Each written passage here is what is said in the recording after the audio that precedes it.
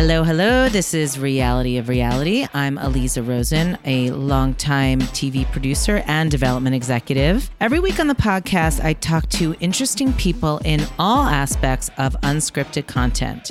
Okay, so before I introduce the guest, I want to ask you guys a quick favor. I promise it will only take a minute. If you can please go to iTunes, give me a 5-star rating, a short review, glowing, of course, would be preferable. I would really appreciate it. Today on the podcast, it is a real treat for all you Howard Stern fans out there. Admittedly, I am one of them too. I have been for a really long time. It's John Melendez, who's better known as Stuttering John. He spent a long time working for Howard, being a staple on the show. He was best known for those celebrity interviews, which sometimes, well, a lot of times went sideways, which is actually what made them really funny. When he left to go work for Jay Leno, he really shook up his life and the show, and the rest is kind of history. He's out with a new book, Easy for You to Say. It's a memoir of his life, and it spills a ton of juicy stuff about Howard, Gary, Artie, Jackie, the list goes on. He tells a lot of good stories in our chat, and the whole story of his latest and maybe greatest prank so far, getting through to talk to President Donald Trump on Air Force One. All right, here we go. All righty. Welcome to the podcast. All right. I'm very excited. I'm a huge Stern fan. So for a long time, since I was 14 years old, and I'm old now. So it's been many, many years. What year did you start again? I started in 1988. Yeah. So I've been listening since before you started. Yeah, at the ripe old age of 11. Yeah, exactly. No, right. You were born when you were born. I was still going to NYU. When I didn't graduate at NYU until 89. 89. You got that in. Chapter 9. Chapter 9. That was funny, which wasn't even Chapter 9. No, I decided to put it in anyway. That was the best. Okay, so let's back up. So I always start by saying how I know my guests, and we just met, but Gretchen Bonaducci introduced us, and I was very excited. She said, you had a book coming out. Yeah. I said, absolutely. I love him. I love The Stern Show. I'm totally into it. Yeah. So I read your book. It's fabulous. Let's get the plug in right away. Say the name of it. Oh, Easy for You to Say is called, and it's out today in bookstores everywhere, and it's available on Amazon. And I was very happy to see I was number one on Amazon in general broadcasting books. Number one bestseller now. I had to screenshot that because now, since then, I think it dropped a few, but so what?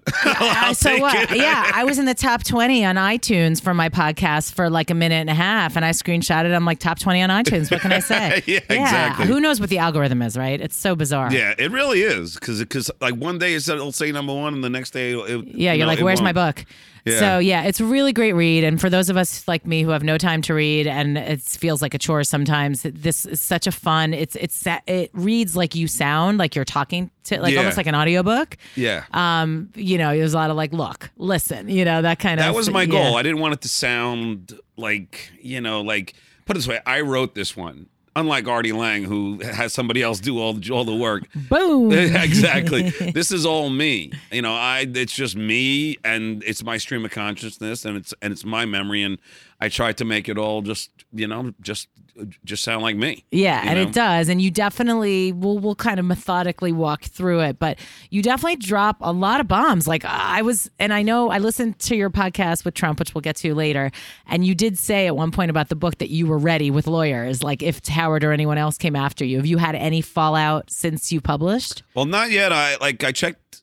I checked the mail today. I'm waiting to get I'm waiting to be served.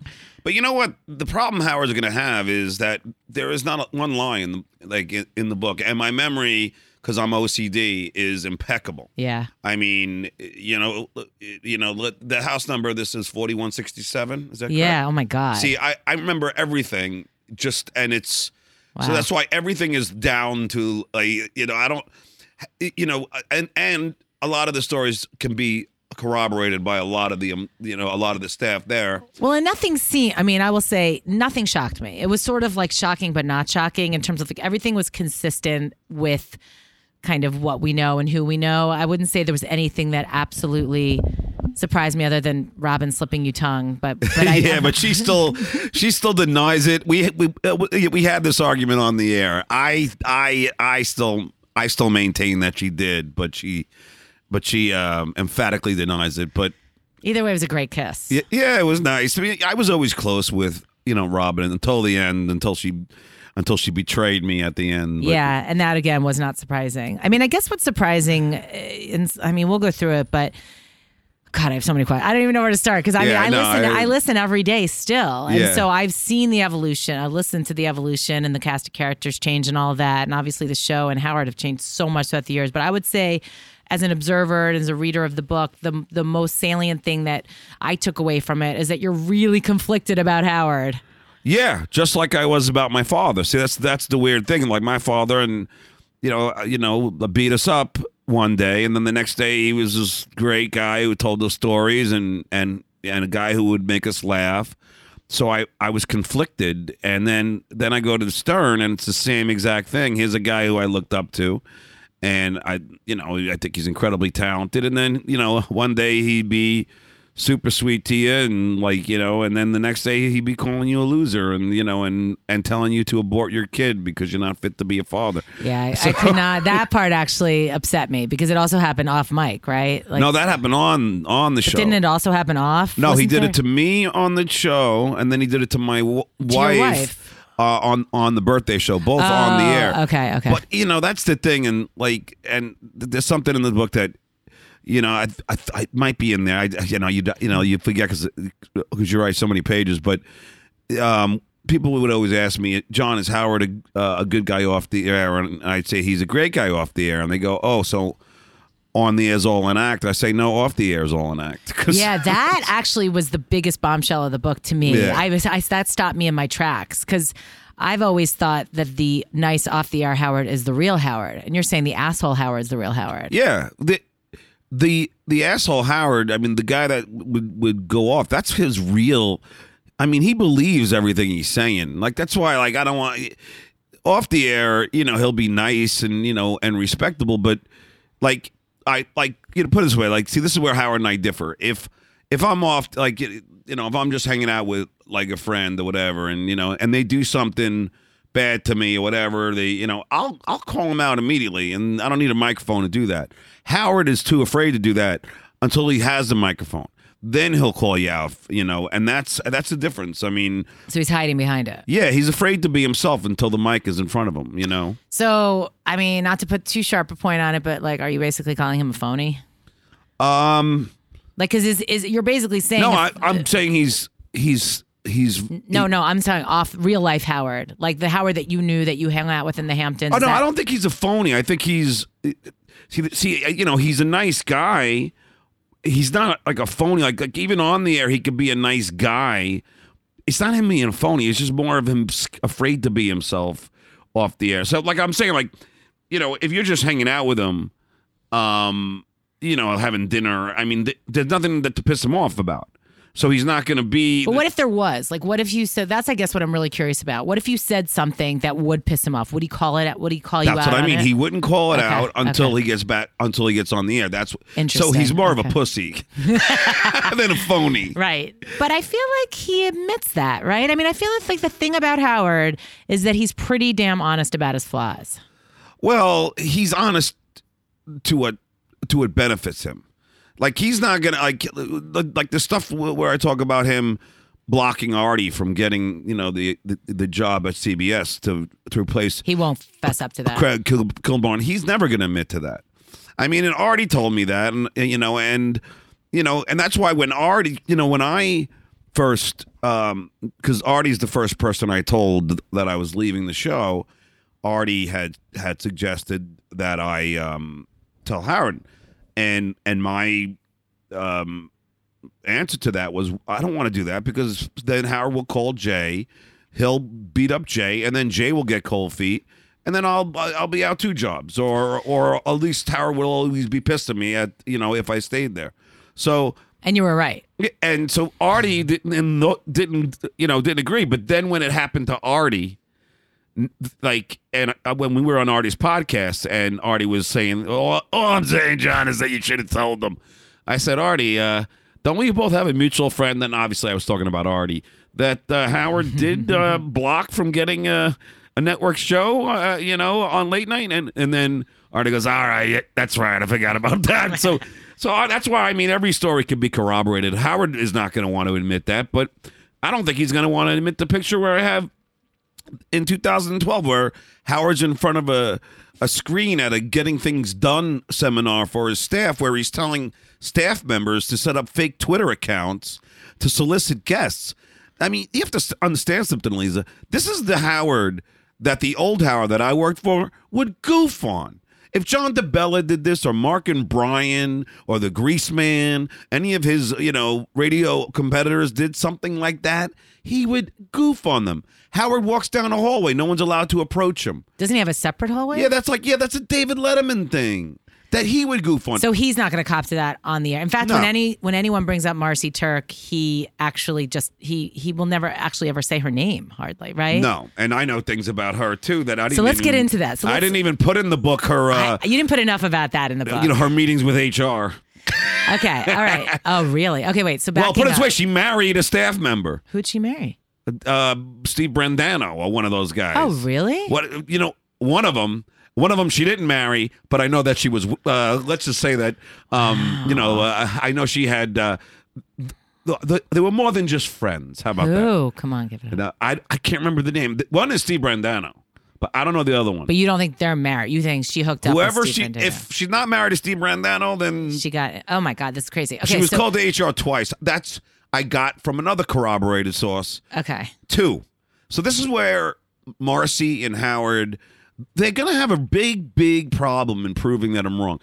And the other thing is, if Howard did come out to sue me, he's only going to help me sell more books. Right. So it's like He knows that too. He's savvy enough. Oh to know yeah, that. he is. And here's the weird thing. And as you know, and as you said it in the beginning of this podcast, Lisa, I am conflicted because I'm incredibly grateful. And I love Howard. I do. I mean, we've had some great times in the Hamptons. I love Beth, his wife. And, we really have had, super cool times. But then you cut to the guy that will berate you. They won't pay you. The guy who doesn't come to your wedding. The guy who doesn't appear in your MTV video. The guy that won't let you write a book. I mean, well, actually, I want to break that down for a minute because I think that's a really important distinction, even within the things that you just said. Because there's cranky Howard who doesn't want to write an intro for a book, who doesn't want to come to weddings, who's like antisocial and has his shtick, right? But then I think there's an important distinction because that's like, okay, fine, that's just his thing. But then there is the one that won't get you a raise or go to bat for you. You can even see the bullying on the air as his shtick, but it's the off the air stuff, like not letting you get other jobs, and not paying you enough. That to me was actually kind of shocking and disappointing, to be honest. Well, look, I mean, for any Stern fan, and this is the God's honest truth, and again, could be corroborated by Jackie the Joke Man Martling. Is that a real good corroborating witness, though, John? Hey, all you need is 2. Right, and he's sober now, so we can believe him. Yeah, this is I mean, it's definitely true because I can show you my paychecks. Yeah. But I believe you. Yeah. When the E Show came about, Don the douchebag Buckwald. Oh yeah, we got to get into it. Oh my God! The talk about bullies. I mean, Howard and Don are like the Sith. The two evil people. But Don, called me and said, we're gonna do an E Show. We're gonna pay you $200 a week, $10,000 a year. That is for 5 shows a week. You break it down.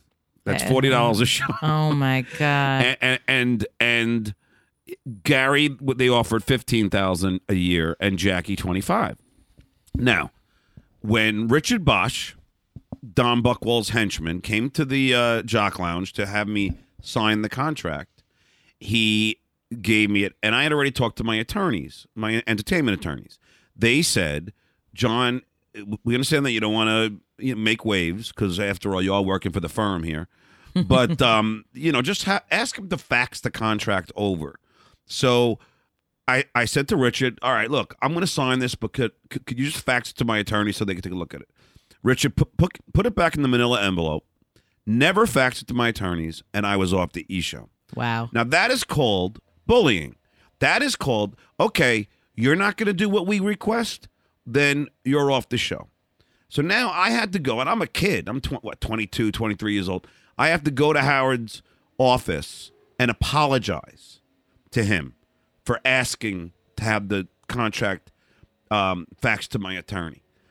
Apologize. And then Howard said, why did you have to do that? so I can be back on the show, and then I would get my, that'd be because that's back on the radio show. Well, back on the E! Show, but the problem with that is the E! Show was the radio show, so right. So in other words, you wouldn't even want to go in there because that wasn't going to be used for. But this is the kind of bullying that they would do, and when I apologized to him, he goes, "Yeah, John, you should stop listening to Jackie. Jackie's a troublemaker." Now, that whole thing with Don and Howard to just do that. Jackie didn't accept the contract at first, and they actually built the wall around Jackie so he would not be seen on the E! Show. Oh, wow. Now, when we were offered these salaries, Jackie and Gary and I were in the Jock Lounge, and we were all commiserating about the shitty pay it was. I don't know, can I curse on this podcast? Oh, we encourage it. Okay. And Jackie was just going, hey, we should all just walk out, Gary went to Howard and told him that Jackie was trying to do a walk-off or, create problems. This is why I call Gary Bubba Backstabber. Because, don't throw... Gary, you were just as upset as Jackie was and as I was. Stop pretending that it's so sad that Gary is that kind of person. But talk about phony, Gary. Yeah, you have no respect for Gary. No, because even after I left, Gary would call me, ask me if I wanted to have my own show at Sirius or if I wanted to come on Howard. Oh, really? And it'd be all nice to me and as if he cared, how are the kids and all that. And I would get friends who were at the Stern Show at the time, who would say in the breaks, he goes, they say, John, Gary's not your friend. He trashes you every single day to Howard. And I was like, wow. Here's a guy that calls me and acts like my friend, but is not. And he goes and trashes me all the time. So, yeah, a lot of people say I sound bitter. It's not about being bitter. It's like I'm a real dude. I'll tell you how it is. I'm not going to lie. I'm unfiltered. Gary's just the opposite. Gary does everything to cover his big ass, just like he did with the story that I have in the book where, this is the prime. If I had to have one story that defines Gary, this is it. Because after Gary had thrown me under the bus so many times, Howard stopped doing the plugs, the national plugs. Now, Gary and I needed that to supplement our income because we were making shit money. So Gary goes... the plug, just so people are clear, the plugs for you to do your comedy tour. Yeah, or appearances. Or your appearances. Yeah, right? yeah, or whatever. So Gary goes, hey, John, why don't we email Howard and ask if he could do a couple, maybe 2 or 3 live a week, because, so we can make this extra money that we need. So I go, no, guy, because I know what's going to happen. We're going to send this email, and then you're going to say it's all me. No, John, I promise I'm not going to do that. So I buy into it because I need the money. So we email. He goes, we'll email it from my computer, my email address. I'll write it. All you do is hit enter. So it's like we're both doing it. I go, fine. Week later, I don't hear anything. Casey comes out of the studio. Casey Armstrong, one of the staffers, comes out of the studio and he goes, hey, John, they're talking about you in there. I go, they're talking about what? They goes, about that email that you sent Howard asking him to do plugs. I go, yeah, and what did Gary say? What? He said that you sent the email. Gary totally threw me under the bus. So when Gary came out to you, I go, you fucking did it again to me. Again. You freaking didn't say it was from you too? Oh, come on, John. It doesn't matter. I go, yes, it does, Gary. This is the exact thing you agreed on that you would not do. So is that just Gary with you, or is that Gary with everybody? That's Gary with everybody. So then it's 3 hours. Howard, it's all about being loyal to Howard at the end. Yeah. So then 3 hours later, Gary calls me and goes, all right, I talked to Howard at 3 in the afternoon, and I told him that the email was me too. It's too late. You can't put the toothpaste back in the tube. Howard already has that image of me. And we don't know if that even really happened. Yeah, we don't even know if he said it. And if he did, he could have said, I kind of helped him write it, who knows how, But yeah, Gary covers his ass. In fact, I had Steve Grillo, who was a staff member on my podcast today, the Stuttering John podcast. He I asked him, how many times did Gary throw him under the bus? He goes, I lost count. I mean, that's what Gary does, and he does it to everybody there. Me, Jackie, Grillo. It's just amazing. He has no conscience. So I talk about him at length, in the podcast. I mean, in the book, and I'm candid. I mean, I'll always love the guy. I mean, I was, as soon as he had his kid, I was there. I went to the hospital. I love his wife, Mary, and I even organized a whole choir to sing at his wedding, and we did a Shower of the People where I play guitar and I got this gospel choir to sing it. I mean, I've done a lot for the guy, and I'm the one when we were getting $750 an appearance. After I did an appearance where it was packed, 10,000 people for $750, I go, "Yeah, look, we're going to raise our price to $1,500." He goes, "But John, but then I might get work." I go, "No, we'll get to $1,500. Trust me." And of course, we did, and I must have made him how much? I hooked him up with the stockbrokers and all these, or he would make $20,000 a trade. I've helped the guy, and what does he do? He just stabs you in the back any given chance. When's the last time you talked to him? About a year ago, when Artie had one of his recent bouts with heroin addiction, and I had heard that he was having heart surgery, and I talked to Gary. And here's the interesting thing, that at the end of the call with Gary, he said, "Please don't say that you ever talked to me." And the reason being is what, Grillo also said, is because they sent out a memo out, Howard, to all the staff. It'll be frowned upon if you hang out with any of the former Stern staffers. I mean, this is the firm. And you think that's a Marcy Turk thing? I think it's a combination of Howard and Marcy. I mean, look, when one of the serious executives was fighting for J.D. Harmeyer, he's one of the staff guys now, fighting to double his salary from $40,000 to $80,000. He makes $40,000 now? Well, no, he was. Okay. And then Tim, whatever. I just said his name. Doesn't matter. Right. He said to Howard, "Hey, man, this is going to double his salary. It'll make him happy." And Howard said, "I don't care about his happiness. I only care about my own." I mean, what the hell is that? I mean, come on. What's wrong with you? It just boggles the mind. That, like I said, the old Howard would laugh at this guy, would goof on this guy, and I will too. I mean, Scott the engineer, his wife's dying of cancer, and Howard doesn't give him a dime, so Scott has to send up a GoFundMe page, and then he sets up the page. Marcy says that he can't talk about, he can't say that he's from the Howard Stern Show. He can't say that he's Scott the engineer. Scott does the GoFundMe, gets the $50,000 to try and help his wife, who eventually died. God rest her soul. And, and then not only, was Scott moved to another floor in the building because Howard and Marcy were very upset that he embarrassed them by doing this GoFundMe, but they wrote Scott out of any scripts. But isn't he not with the show anymore? He is, but he'll never be allowed on the radio again. It's so weird that they never mention it. It's just it's a bizarre creepy. Administration. Yeah, I mean it's almost as bizarre. This is almost as bizarre as our all right. Don't get crazy, John. Administration. Don't get crazy, John. All right, back to Artie. There's so much to cover, but you brought up Artie, so I told you I have a brief history with Artie. So back did you date him? Yeah, he and I were steadies. We were engaged. I'm what's his girlfriend? The one girlfriend he had. The whole what, Dana? Dana, right? Dana. But you after Dana? No, I'm kidding. I've never dated Artie. Come on, okay. Give me more credit than that. All right. So no, back in 2008 maybe. Yeah. When Artie was at the height of his addiction. Yeah. We tried to do a show with him at my old company in Philadelphia, and a comedy show. No, it was called Saving Artie Lang. Oh. So Alicia Lane, who you've probably met over the years, she used to date Booker back in the day. Maybe it was after you. So she introduced us. So me and a colleague, we meet him at Del Frisco's, which is underneath Sirius, and he's so wasted. He's got his head in his crab cake basically. And we're like, "Hey, listen, we want to do a documentary show about your life." And he's like, "If you think you can find something good, okay." So we basically go with him on his little private jet to Syracuse for the weekend. I was like some, little kind of casino place.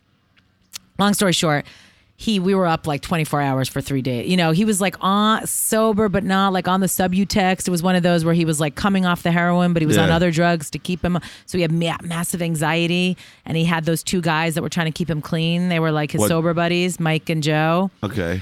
And and it was a great tape. I'll find it somewhere. I'll show it to you. It was everyone wanted it, and he goes on the air. I remember we taped it, talking. Howard, should I do this? They're offering me, $300,000 an episode. No money was being offered to him at that point. Yeah. We had never spoken about a single thing. Yeah, he yeah. lies all the time. He does lie. And he had me just crazy. One day he's signing the contract, next day he's not signing the contract. I mean, weeks would go, and he was fucking. And like you said, I think he changes his number every 5 days. Yeah. So I try to reach him. I couldn't reach him, and try to reach his mom or his sister. And it's like, this is like classic erratic addict behavior. And then like 3 weeks later, he stabs himself 19 times. I'm like, well, that would have been a good season finale. Jesus. So you never broadcast the show? Never did it. It was like the show that never sold because we couldn't. And he was a mess. And honestly, I went through so many emotions with him where in certain moments I was like, I love this guy. He's such a sweetheart. And other moments I'm like, wow, he's really a horrible person. Yeah. And I wasn't sure if it was the addiction speaking. So you kind of went through the gamut with him too. Yeah. Well, that's why I have his chapter is called Dr. Jekyll and Mr. Hyde, the heroine. I love that. Yeah. Well, it's because Artie, it could be the sweetest, big-hearted guy, generous, and then be a monster. But do you think, stopping right there with the generosity, that's a way to get you where he was? Like, do you think that that's just a big heart, or do you think it's manipulative? That's what I couldn't figure out, because he was greasing my camera guy, and I'm like, I also thought that was rude. Like, I'm working just as hard as my camera guy. Give me money. Yeah. I wouldn't have taken it, but you know what I'm saying? No, I know. Like, it was very misogynistic too, because he was like a guy. My DP well, was he a is guy. misogynistic. Totally. Yeah, but Artie, he's got his demons. He blames himself for his father's death, and it doesn't seem to ever go away. He's generous, but he's not. Like, for instance, I'll give you one example. I'll give you a bunch of examples. The biggest one is he told me he gave Scott the engineer $50,000. Oh, when his wife was dying? Yeah. He didn't give him a dime. He gave him $5,000, which is still generous. Right, but he has to lie. He has compulsive to lie, liar. Yeah. But then I had heard that that he once then, they did a charity for Scott, and Artie never gave Scott any of the money. Oh my God. Like with me, I was going through the divorce, and I was like deep in attorney fees, and I was doing a refi in my house, and I was talking to Artie on the phone, and he goes, "All right, John, I said I got to give my lawyer $2,000 this week. I don't have it right now." He's like, "Oh, John, I'll give it to you. Don't worry." And I go, "All right." He goes, "Yeah, and you don't have to pay me back." And I'm never gonna mention it. Within a week, he's telling everybody that he lent me $2,000 and that I never paid him back. Wow. And it's just like, he just fucking betrays you left and right. I mean, and you can't believe him. But this is an addict, Right, and I think he wants you to be beholden to him, so he has something, because he has nothing otherwise. Think about it. All he has is his money. Yeah, but I paid him back. I don't think he has much money left either, because he's doing, like, he went from doing casinos and big theaters. He's doing, like, the Holiday Inn. Right. I mean, and I'll tell you why. He's banned from most theaters because he's canceled on so many shows and cost the promoters so much money. And also something that you alluded to in the book, which I'm not afraid to say publicly, is his stand-up sucks. I think was amazing on the air. He was incredible. But I don't like his stand-up at all. And by the way, he's so quick off the cuff. When I hung out with him, he had me crying, laughing. But I think his stand-up's sucky. Well, that's the thing. And that's the thing that, like, another misnomer. Like, Artie trashes me for my stand-up. And you got to understand something, Lisa. I started doing stand-up when my daughter was born, which was 2000, the year 2000. I always wanted to do it, but I was afraid that I would stutter on every punchline. So, I finally had an epiphany. I'm like, if I could ask celebrities about their bowel movements, I can get on stage. And I did it. So when Artie first saw me, I was in my first year of doing stand-up. So now cut to 18 years later, and yet he's never seen me do stand-up, but he'll still trash my stand-up. And in my eyes, I'm like, Artie, you are in no position to trash anyone's stand-up. And for instance, Doug Goodstein, Richie Wilson, Brian Phelan, all old E guys, they saw both of us do stand-up. Doug and Brian well, Richie was like, I can't believe how great you were. But Doug and Brian said, John, we saw Artie and we saw yours. You were way better than Artie. And that's why, like, and Artie sits there and trashes me on my stand-up. I'm like, you haven't seen me. I know I'm better than you because you can't even. He can't even get through a sentence anymore. Right, and he's so insecure. I mean, he's a hot mess. Yeah. So the comedy thing, I'm realizing like this is the most inside baseball interview ever because I mean, I hope more than just Stern fans will listen. But let's like kind of back up when you said you were joking about how if you can ask celebrities about the bowel movements, you can do stand up. So you started on the Stern Show and kind of fell into the whole celebrity interview thing, right? Yeah. So like, how did that even happen? Well, the truth is, when I was 4th or 5th grade, the teacher wrote on top of my report card. I gave it to Howard for his book, and it said, John tends to ask outrageous and penetrating questions in class and stutters when excited. And it's true, because I would ask girls if they had hair down there yet, because I was insecure because I didn't. And then when I was at the human sexuality seminar in 6th grade with all the boys and our dads, after when it came to the Q&A time, I started asking questions like, how many holes does a girl have, and where's the G spot, which I still have yet to find. Right, you'll find it one day. Yeah, and then all the boys started handing me their questions, and I asked every single one, and all the dads were laughing except my father. He had his head in his hands, like completely embarrassed. But the truth is, I never had a problem asking questions. So when I heard Mitch Fatel, my predecessor on the Stern Show, do the interviews, I said, shit, that's my job. I know I would be great at that. So I already knew that. So when I started on the Stern Show, I didn't ever tell them. I just waited for the day that they came up and asked me to do the interviews, which they did, and it was Danny Glover and Carly Simon, who Carly Simon happens to be a fellow stutterer. But, right. Yeah, but I did the interviews. I stuttered through the whole thing. I thought I failed, and then I brought it back, and Howard thought it was a masterpiece. Did that start Big Fan with that first interview? Because that was like how I always remembered you. Yeah, Big Fan came from because I never hated these people. Right. Yeah, I really did. So it was genuine. You were actually a fan. Oh yeah. And I felt bad if I upset them. Which is why I always had to shake their hand at the end.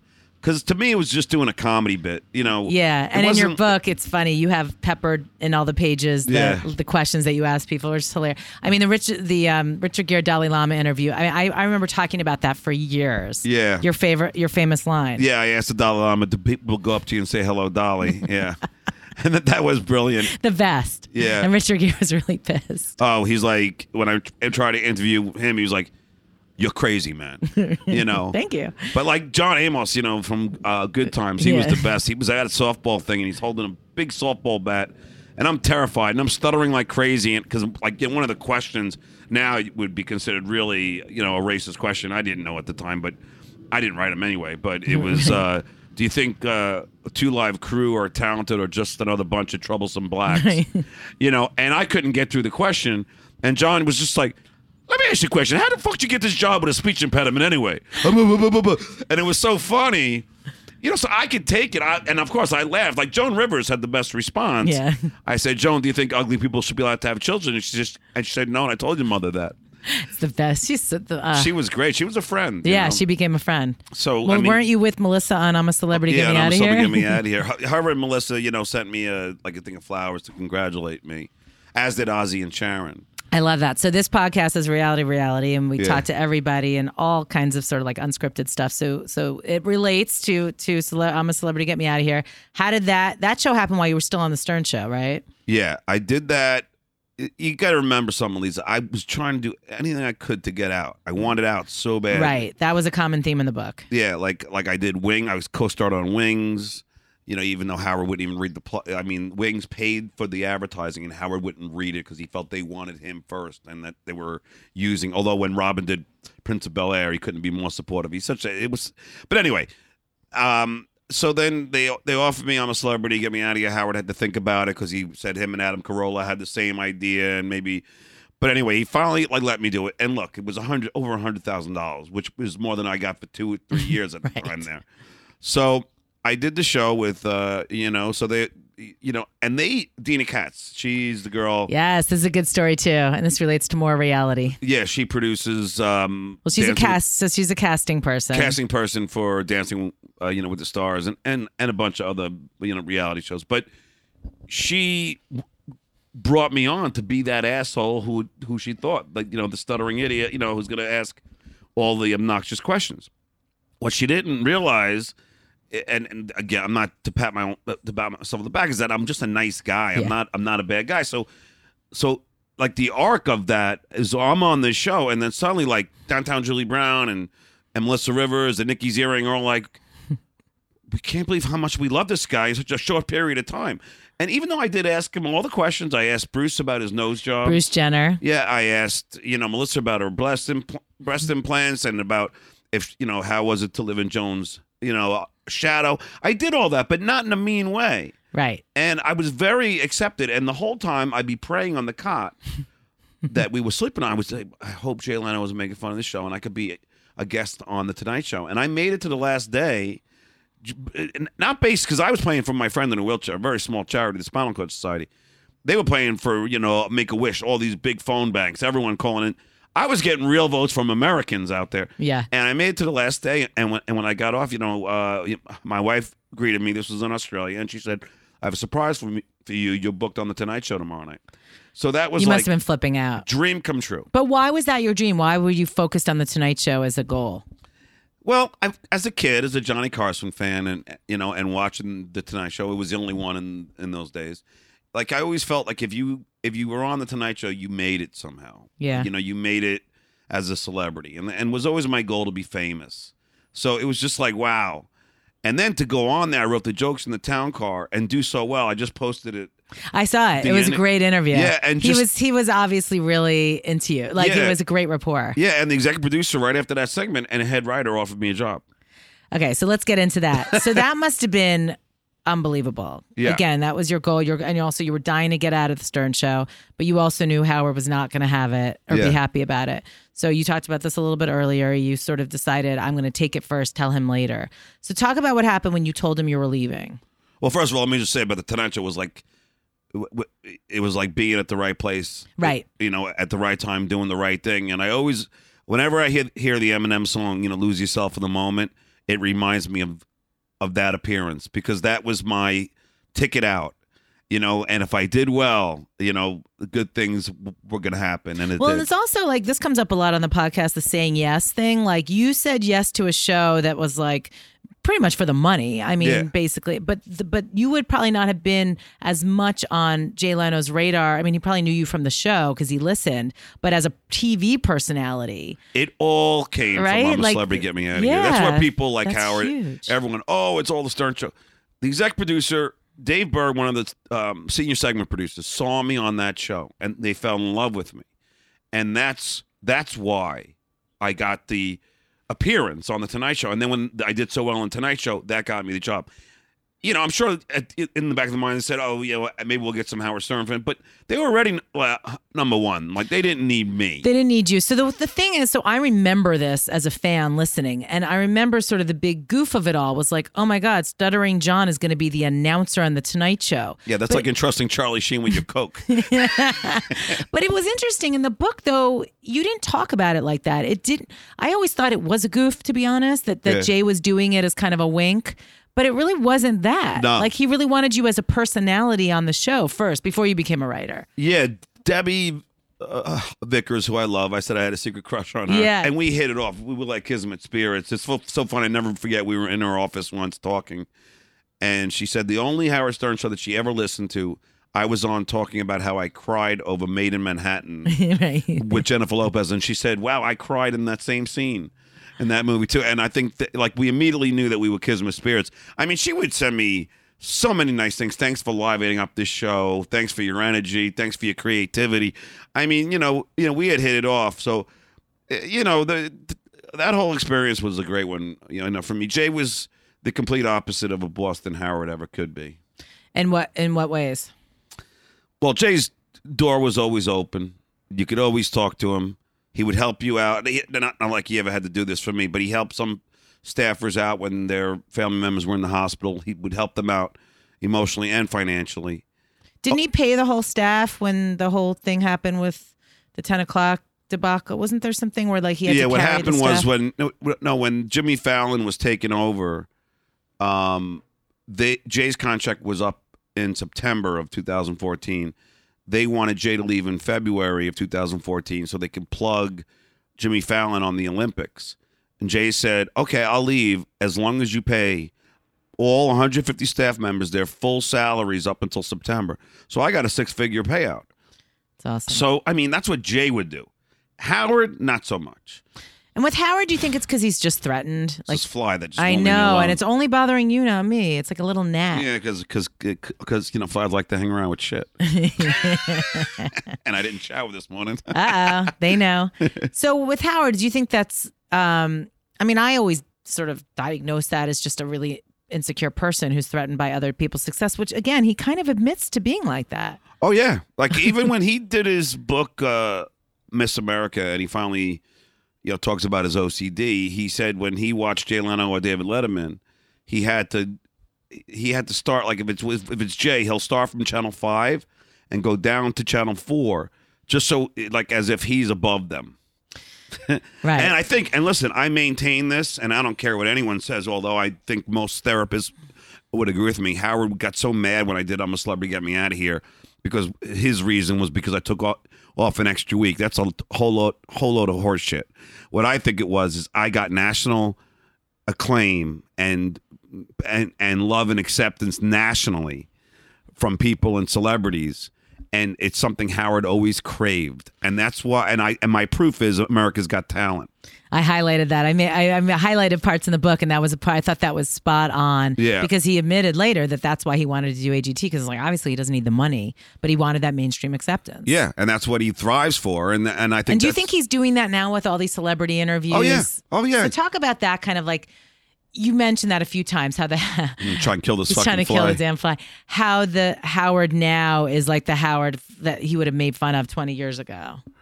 Well, I mean, I talk about it in my book, The Red Flag List. I mean, it's a list of things that is sent out each year to the staffers of things they're not allowed to talk about. You're not allowed to goof on Jennifer Aniston. You're not allowed to goof on Gwyneth Paltrow. You can't mention Elliot Offen. You can't. Who is that, by the way? He was like the transvestite guy, whatever girl. He was a lunatic. But there's so many things. I mean, he changed. Gary the retard is now Gary the Conqueror, right? And Wendy the retard is Wendy the slow adult, which is cool. By the way, I appreciate that. Yeah, no, that's a good thing. But a lot of the things on the list is like you can't mention Chauncey Hayden, like that. Right. It's like all the things you can't talk about. You can't goof on Kathy Lee Gifford and like all these things. So it's just like the old Howard would be like the old Howard. There was nothing off limits. You could talk about anything. But not anymore. Now, here's another example. He sent this thing out, and I saw the picture.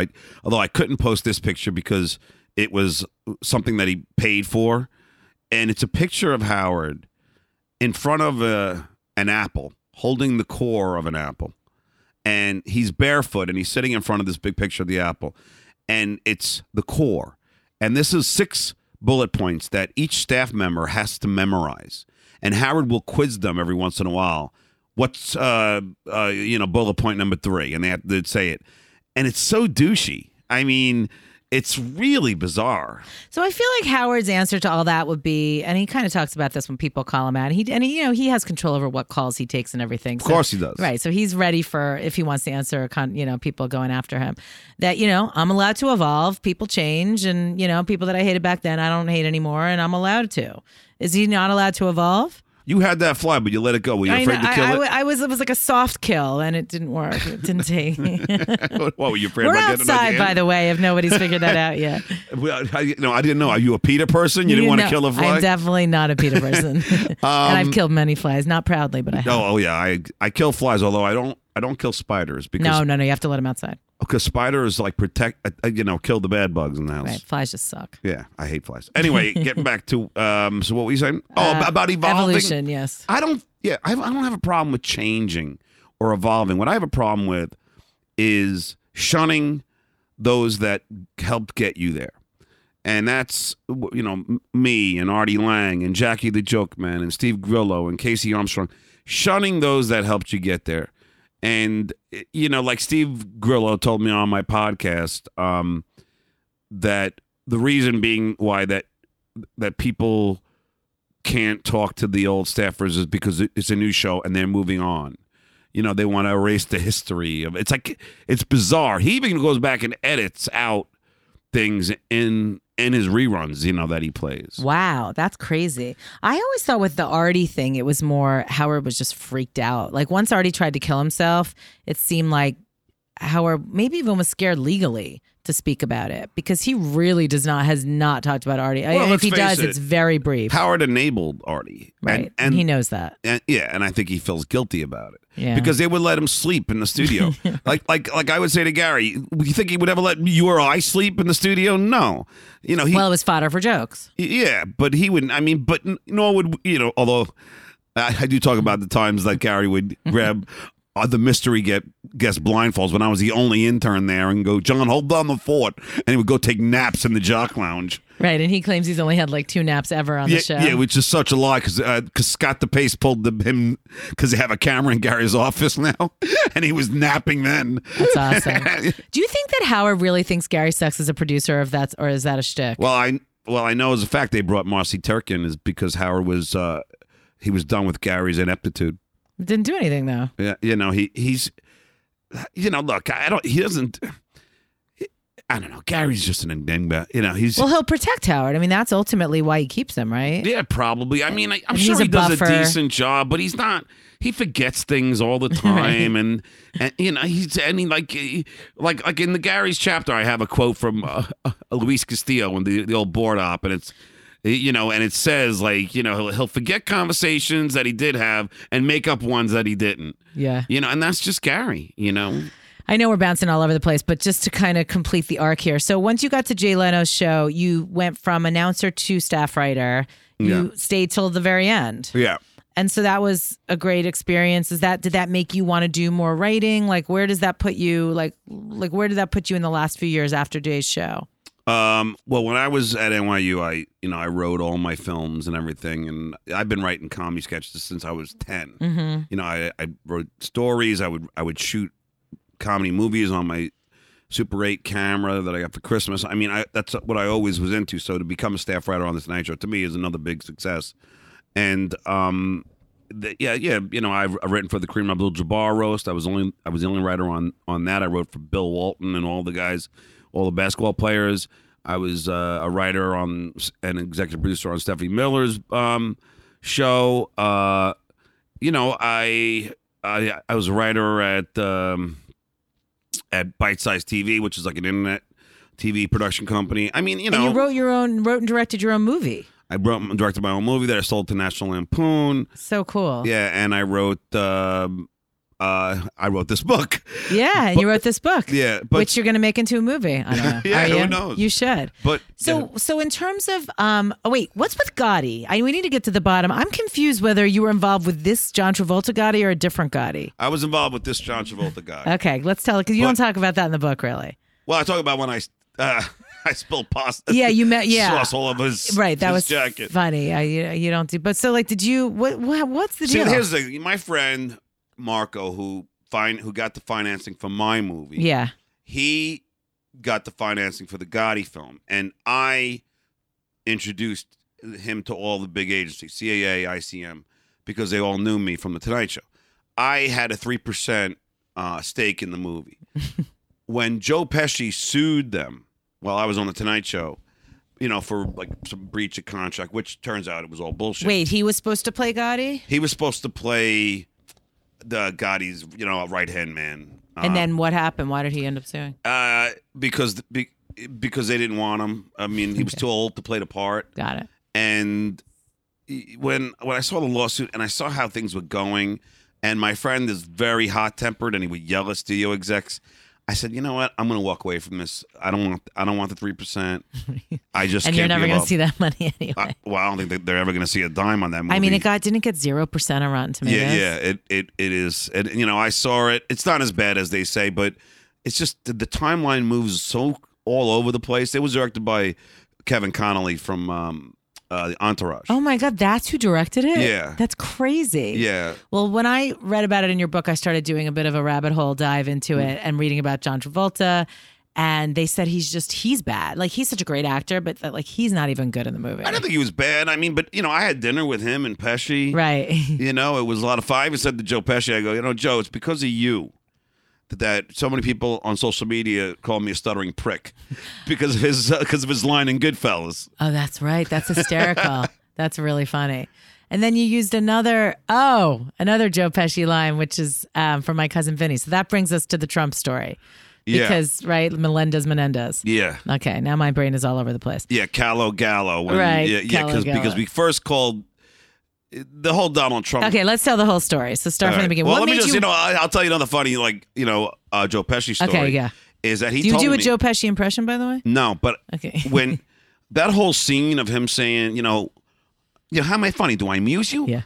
That whole scene actually took place at the Belmont Tavern, which is a great place that makes chicken Savoy in New Jersey. It's a big mob hangout. Joe Pesci was there, and he witnessed one higher captain, a mob guy, berate, a soldier, and did that same thing. I'm funny. How do I amuse you? And he picked that up and then went to Scorsese. He said, "I'm going to try something. Just keep the cameras rolling." And they did that. That's great. Is that in your book? Because I feel like I just heard that story. I think it is in the book. Okay, I was like, how do I just heard that story? But anyway, it's a good story. Yeah. So what happened was we Googled. First of all, we were supposed to have Casey Armstrong as a guest, and he said he was too busy on the podcast. Yeah, he said he was too busy, which is more unbelievable. That's hilarious. Which is more unbelievable than me getting through to the president that Casey is too busy. But but so we didn't have a guest, and my friend Roy said, well, let's call the White House. So I go, all right, let's give it a shot. So we Googled the number. Well, wait, before you get into it, you have a history with Trump, so talk about that real quick. Yeah, I've had lunch with Trump. He's put me up at his hotel. I've had dinner with him. I've had I had drinks with him at the NBC thing. He doesn't drink alcohol, but I think he had a Shirley Temple or whatever. He flew on his jet. I flew in his helicopter. So we have been friends. He's given me sage real estate advice. And in those days, like he was very nice to me. I had nothing bad to say about him. What'd you think when he ran for president? Do you think it was? Well, a joke? no. Then it all turned to me because then the insulting and bullying and which is so ironic that Melania's big thing is to do an anti-bullying campaign. Yet if she's going to do anti-bullying, she should start with her fucking husband. But I mean, yeah. And did you think that this Donald Trump that was running and that won was the same guy that you knew? Did it seem consistent? Like, did it surprise you at all? No, because he didn't really put anybody down when I was with him, but he did put AJ Benza down, like, wow, because they shared a girlfriend. Yeah. But that was about it. But he, like I said, he was nice then. So that's why when we called. So anyway, getting back to the call. Yeah. I call as me. I go, hey, I'm Stuttering John. Right. I'm old friends with Donald. John Melendez. And they hung up on us. So then Royce goes, let's just call as Menendez. It's like My Cousin Vinny. Instead of Callo, will be Gallo. And I go, all right. So I call with this bad British accent, Really bad. Yeah, hello, this is Sean Morse and Bob Menendez's assistant. They're like, who? I go, Sean is in Connery, Moore is in Roger. I'm a big Bond fan. As if I would fucking name myself. And they go, well, the president's in... I didn't catch that till just now. That's hilarious. So they go, well, the president's in Fargo, North Dakota right now. Like they're giving you his location. Yeah, they give me the location. Like, they might as well give me his fucking latitude and longitude, right? So I give them my number, and then they call back. And they go, we have one question for you. Why is you have an 818 area code to your cell phone when you're a New Jersey, you're an assistant to a New Jersey senator? I go, because we're on holiday. They believed it. Like, let me ask you, Lisa, does your cell phone area code change, when you go from state to state? I could not believe that. So then I'm in the car. I just couldn't believe how much they were indulging you, just trying to find out, like calling you back and asking, just want to verify your number. Like, what on earth? Well, I was blessed which is, I have in my book, like Dee Snider once said, I have a charmed life, which I do. I think I was blessed because I didn't know this, but Senator Bob Menendez had just gotten off. Right. Just got acquitted. From criminal charges. Yeah, so, of course, since Trump is going to probably be facing his own criminal charges soon, he probably was like, oh, he's calling me to... So Trump was probably eager to talk to him anyway. So that's the best part of the story about how he starts the call with you. But yeah. So then I'm just driving to date. And this all is in less than 2 hours. Take a shower, which is even more unbelievable. Then to get through the president, and then I'm driving to a date, and then Jared Kushner called me from Air Force One, and he's like, "Look, we can pull the president now. He's in a meeting, or if you want, we can call you back." I'm like, "No, just call him back. Call me back." And then he goes, "Well, what do you want to speak to him about?" I'll go. I pull this out of my ass. I go, "Well, we had a long conversation 3 weeks ago about immigration reform. I just need some closure on it." That's amazing. Like, I'm the best bullshitter if I, like on the spot, if I had to be. What was your reaction when you heard Jared on the phone? I couldn't believe it because, I knew it was him for them, for that high voice. Hi, it's Jared. And I love that Jared's basically a glorified assistant. Yeah, I know. I mean, I didn't have to go to Jared. He came to me. But anyway, so then, I hang up and I call my friend Justin from New York because I don't know how, you can't, record on the iPhone. So then then Donald Trump calls me, and then he congratulates me on my acquittal, and and then I get into all policy about immigration reform, and then his Supreme Court justice pick. And that's the thing. People say, "Well, you're a comedian, like you should have made jokes." I didn't want to. I wanted to talk about key issues to me. Well, and you were perfect because you gave him just enough where, like, you didn't even talk that much to give up really that it was you. But again, he's so dumb he didn't even know. Yeah, I don't sound senatorial. I sound janitorial. Right, janitorial, that's great. But the best part is it was vintage Trump because there wasn't an ounce of substance in anything he has. He's like, Bob, we're looking at it, and then there's things we can do, and we can work together, and it's going to be good. And it's like, what the fuck are you talking about? No, it just proves that even when he thinks it's a private phone call, right, there's not an ounce of substance. Right, and he was nicer to you probably because you were a criminal or thought you were a criminal. Of course, right, which so is he, and so is his two fucking idiot sons and Jared. And I mean, this is the most corrupt administration we've ever had. I mean, this makes Nixon look like a Mickey Mouse. You know what I mean? Yeah, I do. It's been 2 years of hell. But like I said, I did it as a goof. And then who knew? Well, so talk about what happened after. First, it's like nothing happened, right? Like you were like, At first, nobody believed us. I was at my own pub, a Pickwick pub in Woodland Hills, and were you at the local favorite, peasant? What? Were you at the local peasant? No, I was at Pickwick pub. I've been to the local peasant. I love that place. What? Local peasant. Oh, okay, yeah. But and my favorite bartender didn't believe me, and I'm like, I had the tape. I'm like, but they didn't think it sounded like it sounds exactly like Trump. They didn't believe me, and a friend of mine, they didn't believe me. So I'm like, wow. And then so then I'm dejected. And me and Royce were like, what the fuck? Like, we just talked to Trump. So then I called Adam Levy. Who is that? He's Daily Mail guy? Yeah, the Daily Mail. Okay. And I just said, hey, and he was like, well, maybe we'll do something. So they reported it as a hoax, like as it was a hoax. But then Politico released, the White House is scrambling to figure out how this comedian got in touch with the president. But how did so the White House released the story because then? Politico had an insider in the administration who said they're flipping out, trying to figure out how the fuck this got through. So then as soon as Politico acknowledged it, I was on the phone with Huffington Post. They then decided they would run with it, and then it became CNN, Fox, Inside Edition, and was everyone CBS, calling NBC, you? Everybody. I mean, I was on the news in Japan. And was it fun? Denmark, England, France. Yeah, it was like, But then you were scared. As Royce said, put it best. He said, I had two pillars in my life as far as entertainment success. The Stern Show was one pillar. The Tonight Show was another pillar. And now this fucking one phone call is a whole nother pillar. It's your Trump show. Yeah. The worst show of all time. The shit show. The shit show, exactly. So then, you were scared. Yeah. Now I'm on 1070 wins out here. I mean, 1070 news, and I'm on everything. Then my agent calls me, which is even more unbelievable. I love that line. Then get into with Trump and says that the Secret Service. Well, they already. Wait, I'm sorry. Let me back up. After when we were on everything, Royce and I were at Pickwick and we're all freaking drinking and celebrating. When I get home, there are two kids up in the neighborhood and at my front door, and they said, "Hey, John, two people in suits were banging on your door, and they showed us badges. They said they were from the Secret Service." Oh my God. And now I'm shitting my pants. I'm like, what the fuck did I do? So I looked it up. Apparently, you can impersonate a public official for monetary gain, which I didn't do because my podcast is free. So they would have a hard time arresting me for it. But still, now cut to my agent telling me that the Secret Service wants me to call them. I called them.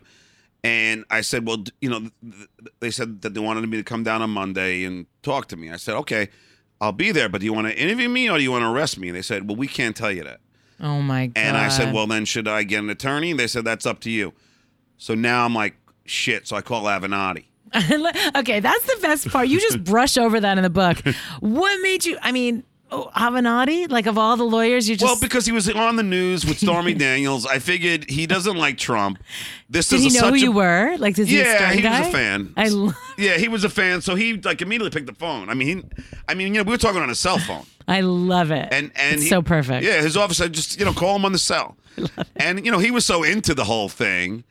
And, so then, he called the Secret Service and he said, are you guys going to arrest him? They said no. He said, will you sign, an affidavit saying that you're not going to arrest him? They said no. And he said, well, then you're not going to talk to him. And that was it. And then it went away. It went away because then Omarosa came out with her whole thing and the N-word thing. Thank you, Omarosa. I know who I care. I don't know who I despise more, Trump or Omarosa. But just get them both out of here. So wait, did you call, I forget, did you talk to Kathy Griffin at that point? Yeah, then Kathy Griffin emailed me in her ultimate... wonderfulness. She said, call me, you asshole. I want to talk to you. And I did call her, and then she told me don't fuck around with Secret Service, and told me how she was on the no-fly list, and they banned all gigs all over. Have you flown since? Do you know if you're on the no-fly list? I've flown, yeah. Okay, good. You're good. But Harvey Levin then got her banned out of clubs. Harvey Levin from TMZ, and it was ugly for her, but I didn't do what she did. Right. I didn't fucking hold the fucking a severed head of Trump. But yeah. But and then Elaine Boozler offered to pay my legal fees. Really? Yeah. Did you take her up on it? Nah, because I didn't need any. Avenatti did it for free. The little that he did. Yeah. And now are you guys buddies? Well, I said that if he ever becomes president, I want to be, his press secretary. Oh, perfect. Yeah. I love that. Yeah, I like what he's doing. He's tearing down the administration. And I think that's all, as Americans, that should be our main focus. As you recall, when President Obama was elected, Mitch McConnell, the biggest douchebag in history, the fucking, McTurtle came out and said our number one goal is to make sure Obama's a one-term president. I mean, this is 1 month of Obama's presidency. I mean, how racist can you get? And if that, we have people suffering in this country. That's your number one goal? It's beyond. That just reminded me of something funny. So I a couple months ago I went on iTunes to look at because I'd asked people to rate me and write reviews, and I was feeling pretty good. I was getting 5 stars. I was getting really great reviews, and then you go down, and then if you go all the way to the end, you can see the bad ones. Yeah. I only had a couple, and the best one was keep your politics out of the podcast. That's not why we listen. I will be as outspoken as I want to be. We are living in the worst of times right now. I'm not going to be quiet about it. Yeah. Well, what's interesting about Avenatti that I should say, because I know you're in This Is a Reality. Yeah. Oh, God. Tell Avenatti to come on the podcast. No. This is he'll go on he'll go to the opening of an invitation. So when Avenatti got me out of the Secret Service thing, he said, just do me a favor, John, don't do any more media, because we were booked to do a CNN show that Avenatti just went and did on his own. Yeah, I'm sure he did. And fucking didn't even talk about me. That's the best. But Avenatti said, don't do any more shows because you don't want to poke the bear. Right. So then we came up with our own show, Poking the Bear, and I signed a production deal. Oh yeah, I saw that in the book. Yeah, and this is a show. Get this. This is a show where if you have a problem with a local politician or your electric company, your gas company, Stuttering John comes to the rescue, shows up in your town, and confronts these people, on camera, and gets justice for you. Yeah, and tries to solve the problem. What happens? This is Hollywood. we have a website. I've done plenty of podcasts soliciting people to call me to help for the pilot or for the sizzle reel. Let me guess, someone steals it. Daniel Tosh. What a fucker. He comes out with the exact same tweet. He almost like he copied. Same title? Not the title, but the exact premise, and puts it on his website. Wow. And I'm friendly with Daniel's head writer, Nick Mouse, who used to work on the Stern Show. He was an intern. He's a Harvard Lampoon guy, Ew. But and I go, Nick, really? What the fuck, man? This was my show. And he goes, oh no, it's a little different. I go, nah, it sounds exactly like the show. It's fucking Hollywood. Is it happening? Is the show happening? Yeah, he's doing it on his show.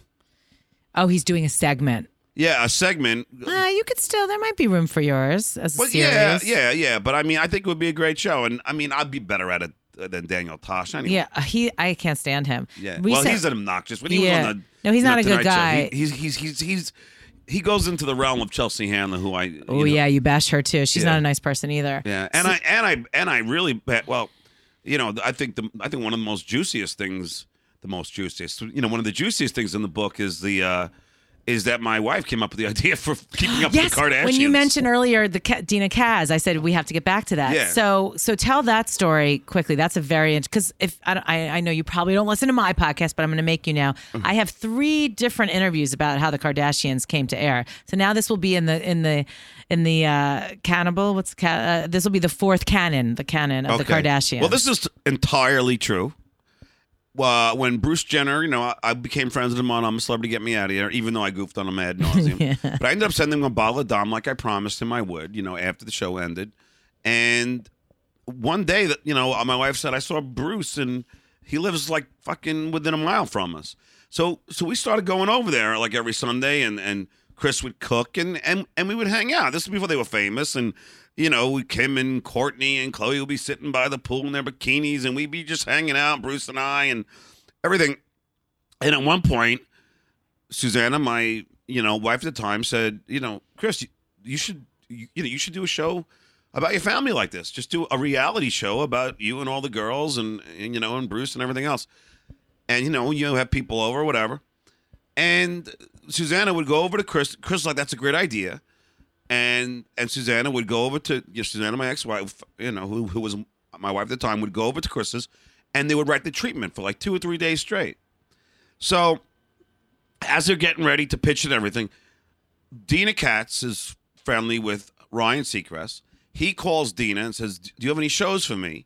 She says, "Yeah, how about the Kardashians?" Yeah, that'll happen. We know. Ryan bites. He produces it. Chris does the show. We're on the pilot, Susanna and I. Wow. And then Chris doesn't give her a credit. Did Susanna ask for credit? No, but you would assume, because we didn't know at that time when the pilot. After the show became a show, we assumed that she would put her on staff. She didn't, and I said to Susanna, fucking ask first. If not, sue. And then Susanna was like, well, I'll let the universe take care of it. And then, and let's just face it, like I say in the book, they're all billionaires, and I'm doing the Chuckle Hut, in Illinois. You know what I mean? Yeah, where's the karma? Yeah. We're not getting that karma. And one of the reasons, because when we saw the first episode, we were invited to the episode screening. Susanna and I thought the show was so bad that we didn't think it would go more than more than 6 episodes. All right, so we have to wrap up. Man, were we wrong? Well, you were wrong. So give us one juicy tidbit of gossip about the Kardashians that we don't know. Oh, man. One tidbit. Well, that Kim, caught Bruce dressing up in her clothes. Old news, John. Okay. Come on. All right. In my book, I talk about how for one of their Christmas parties, a then 8 and 9-year-old Kylie and Kendall get on top of the piano and do a burlesque show for all of us. And Kris Kardashian is looking with glowing eyes as if she's just discovered the new 2 freakazoids of her family to exploit. Yeah. And I will also tell you that when Kim's porno was released. Oh, you mean her sex tape? Her sex tape. Although they were upset, Bruce and Chris, they didn't seem too upset. And I have a feeling that they had something with it. You think that Chris leaked it? I think so. Yeah. Isn't that kind of like we know that? Or No, she's never admitted to that. She's never admitted it. And I guess the other thing that was always kind of, funny to me was, well, that Bruce had wanted to come out a long time ago, but Chris wouldn't let him. But did you know that at the time? No. Okay. But when I asked him about his nose on I'm Celebrity, I said, why'd you get a nose job? He said, I always thought my nose was too long, but it turns out because he wanted to look like a woman. Right. And which he did. Right. And I guess like a funny Kardashian story is like, Bruce and Chris would always say that we don't live in the past, and